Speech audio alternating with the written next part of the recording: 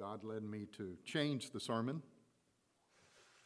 while I was watching Star Wars with my family the other day.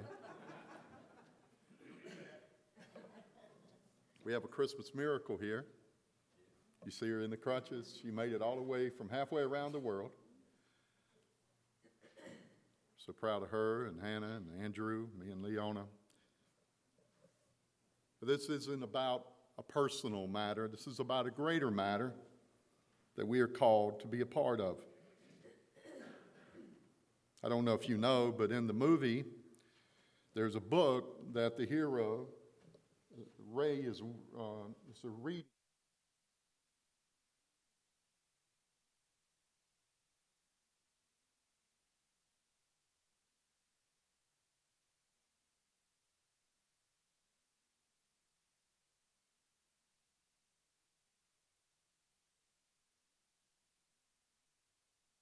Life at the University of Charlotte, University of it's North Carolina at Charlotte, and he saved many lives by what he did.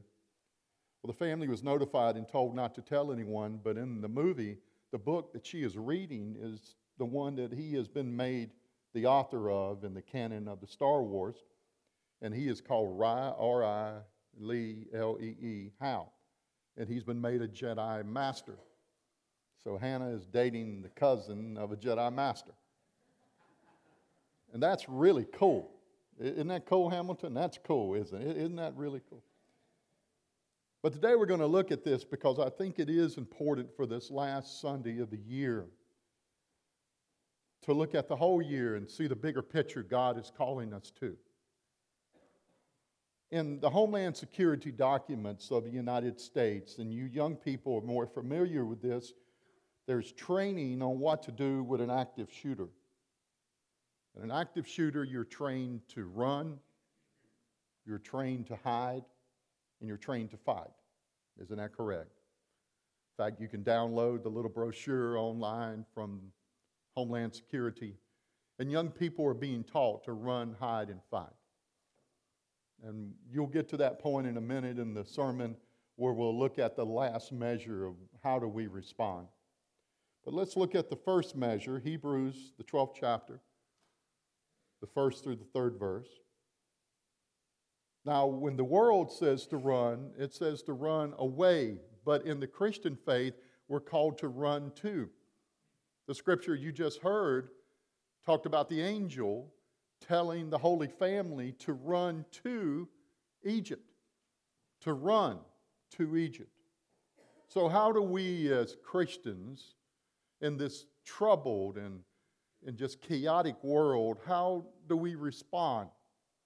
Well, it says here in Hebrews, therefore, since we are surrounded by such a great cloud of witnesses, see, we have fans. We each have fans. We have a cloud. I've always liked that stained glass. It shines a light down on me when I stand there. But today the light is here. Because we're surrounded by fans. My grandparents and my great-grandparents and my parents and my sister. And so many. We're surrounded by those who want us to run the race. Let us throw off everything that hinders us and the sin that so easily entangles, and let us run with perseverance the race marked out for us. See, God has marked the race for us. We're not running into chaos or unknown. We're not running into the darkness, not knowing if there's going to be a light on the other side. We are running a race that God has marked clearly for us. Each one of us. God already knows what's going to happen to us. And He knows how He's going to deal with it. How He's going to help us. No matter what that race is. Because we do not know what this race is in life. And how do we do it? The writer of Hebrews says we fix our eyes on Jesus. So when we run looking at Christ. The pioneer and perfecter of faith, who for the joy set before him endured the cross, scorning its shame, and sat down at the right hand of the throne of God. Consider him who endured such opposition from sinners, so that you will not grow weary and lose heart. On that day, at the university there in Charlotte, the gunman came in and started opening fire. And Riley only had a few milliseconds to make a choice. And his choice was to run to the shooter. And in the process, the police have said he was a great hero. He saved many lives because others in the class were running out of the class. And he was shot a number of times running towards the shooter. His direction was not away. His direction was to, because at that moment, he chose not what he thought he should do, because his brain didn't have time to think. He chose what he believed. We each have within us that core belief of faith. Do not worry about these things. God will direct you. Why is it this nation is so troubled by this? That each and every week, each and every month, we face another terror. If we can't speak the truth here, where can we speak the truth? We are broken as a nation, as a people, and we think some silly laws are going to fix a problem that's a human problem. That even Jesus, along with his earthly father and mother, had to flee to Egypt, and there they had to run. So we are called to run to Jesus. So young people, whenever you're facing a challenge, you run where God would have you run. You run the race that has been set before you. And it may be in that direction, or it may be in this direction. But it's always towards God when you run with faith.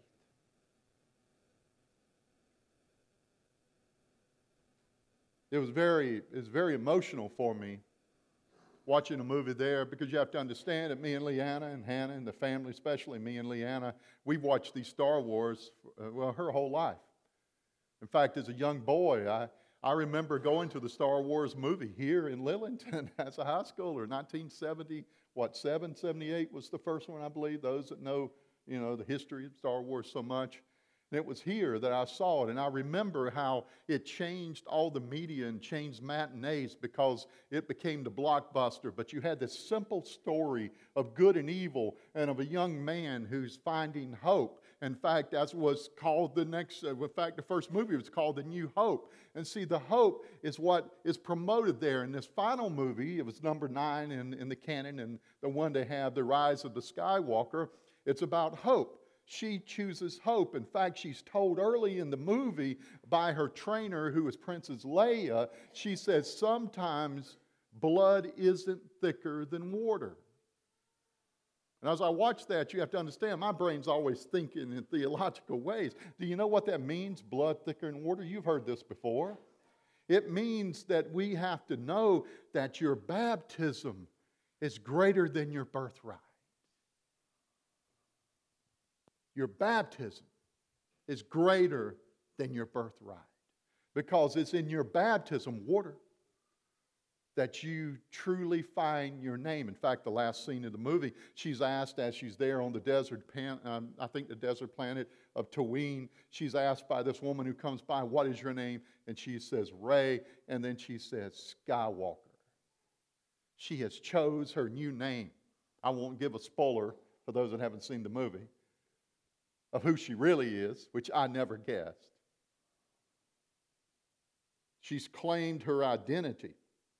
Now you're wondering, has the preacher gone nuts? He's preaching about Star Wars? No, I'm not. Trump just started the 6th type of military, officially called Space Force. It's going to be made up of members of the Air Force and Army, the elites that are going to join the Space Force. This isn't a joke. It just got released, just got funded. You young people can grow up and go join the Space Force. I don't know about that. I have a hard enough time staying on the ground, let alone anything else than that. And some people saying, well, what are you doing? Do you want to speak Latin because I'm St. Jerome and I'm an expert at it?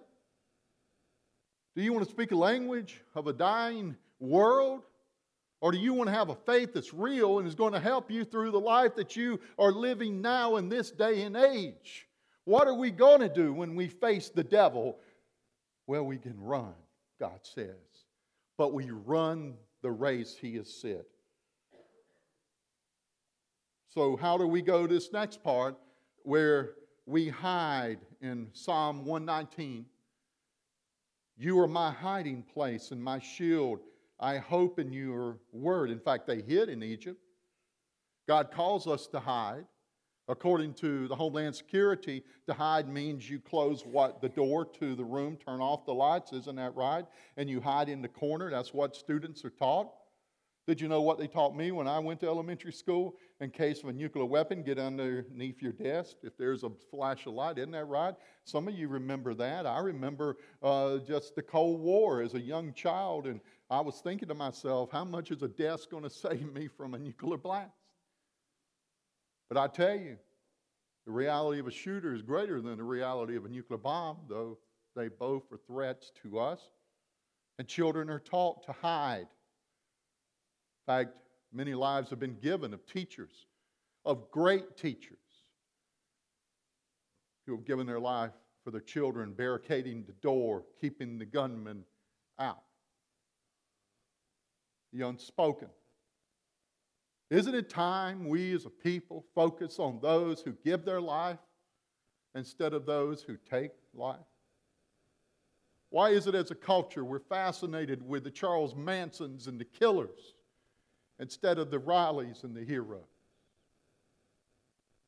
Well, I'm not going to take it anymore, and this church isn't going to take it, and the Christian faith better quit taking it and realize what it means to stand in the faith and to be a people who are chosen. God has given us a place, a sacred place, and this place is a shield. We are protected here today in this sanctuary. People better not go messing around with Spring Hill, because the preacher only carries a Bible, and that's a great weapon. But I guarantee you there are others who are here to protect.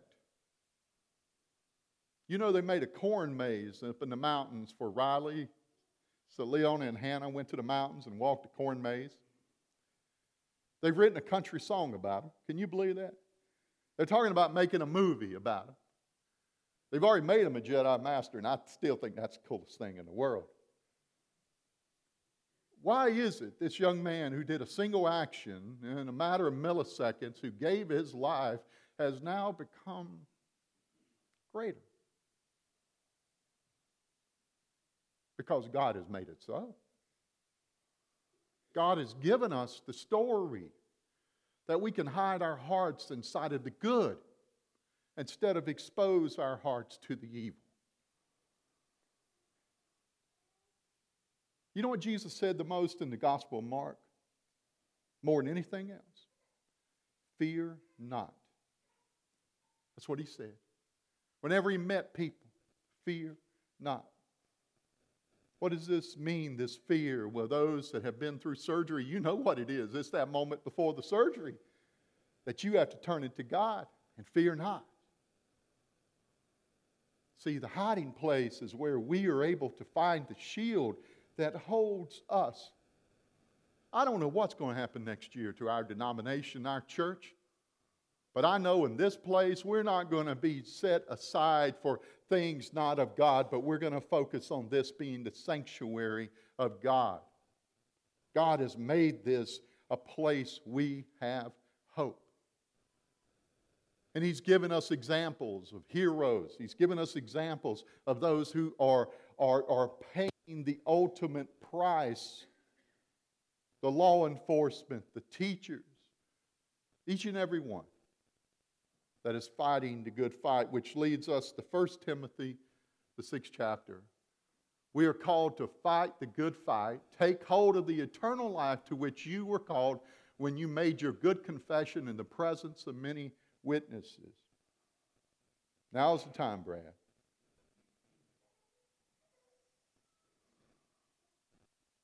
He even looks like a Jedi Master, doesn't he? There's a picture of him as a little boy holding a lightsaber. He knew everything about Star Wars. Hannah and Sam used to double date with Riley and his girlfriend.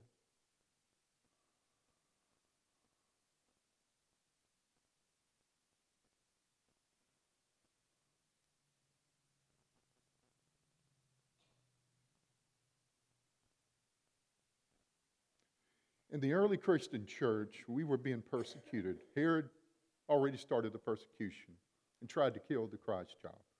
And he killed many children in the process when they escaped and ran to Egypt and they hid.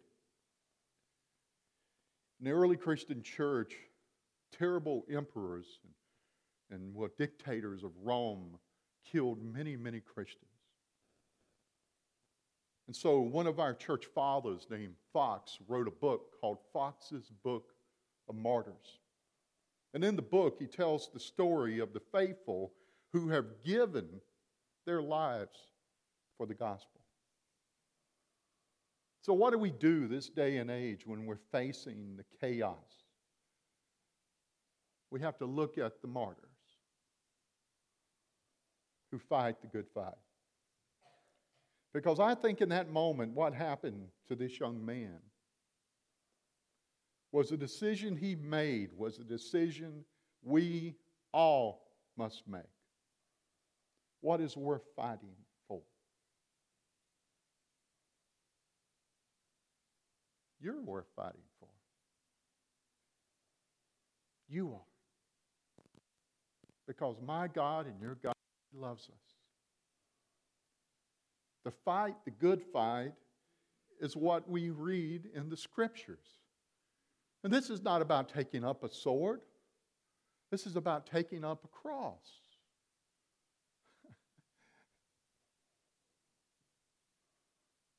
I'm ready. When the angel said, you go on back, they went and raised Jesus in Nazareth. And they taught him how to do the things he needed to. And the Spirit guided him. And he started the fight that changed the world of a Savior who brought salvation on a cross and has brought eternal life through an empty tomb. Christ is teaching us how to fight the good fight. And that's the fight we have to take. Now, some don't want to. Some, even now, are hesitant of what I speak about. They're afraid of what I speak of. And they want to go quietly into the night. They want to close up shop. They want to close up ranks. They want to close up churches. They want to close up what God has called us to do. And I tell you, if there's any time we need to fight, it's right now we need to fight. We need to fight because the gunman has entered the room. The gunman has come into the places. The devil is having a field day with our young people in the opioid epidemic. He's having a field day with the violence and the hatred. He's having a field day in our culture of freedom, where freedom is not even known. And people are saying, well, what business is that of yours, preacher? Because I do funerals. And I do weddings. And I do both in the name of Jesus. And I tell you, I've never buried a saint that was a losing cause. Every saint I've had the service for, we have spoke not just of their life and even perhaps of their death, but we have always spoken of their resurrection. See, the good fight knows we have already won the victory. Now, Riley, he's living on in the memory of our culture now. He's become the face of hope to our people.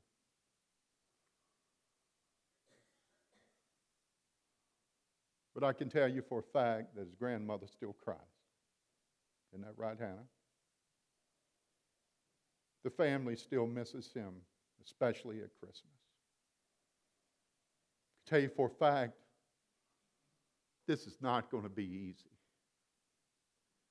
This is not going to be easy. And we may cry out, Lord, why me? Why me? And our Lord always responds, because you have been chosen.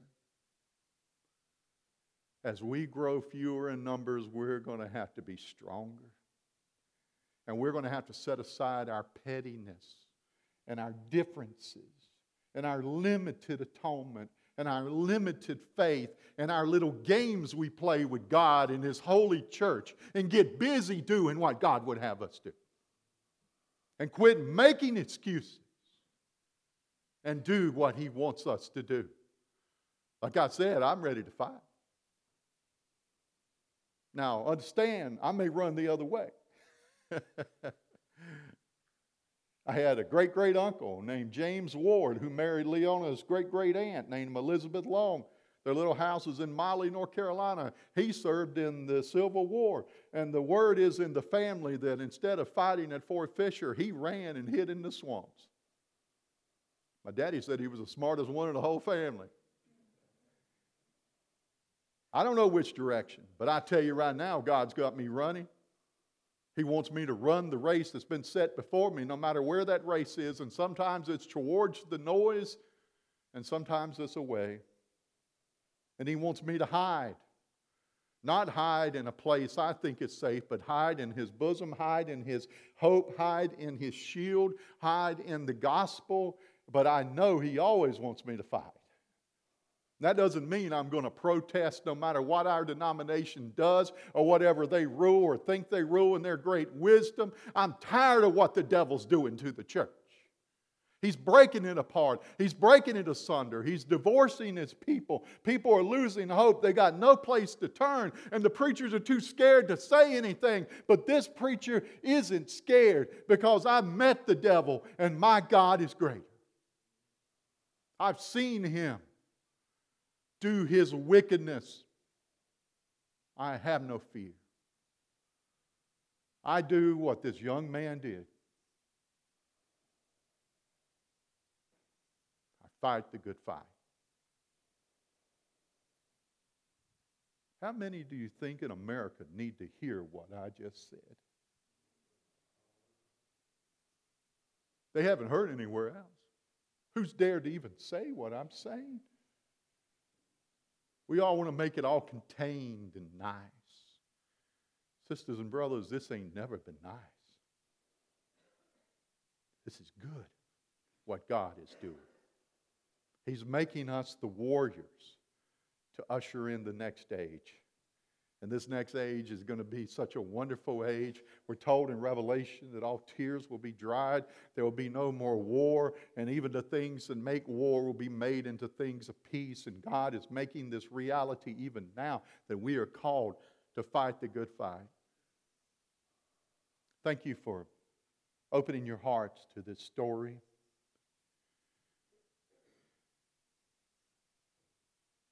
The other sermon was really good that I had planned. But I didn't preach it to be good today. I preached it because we need to hear this.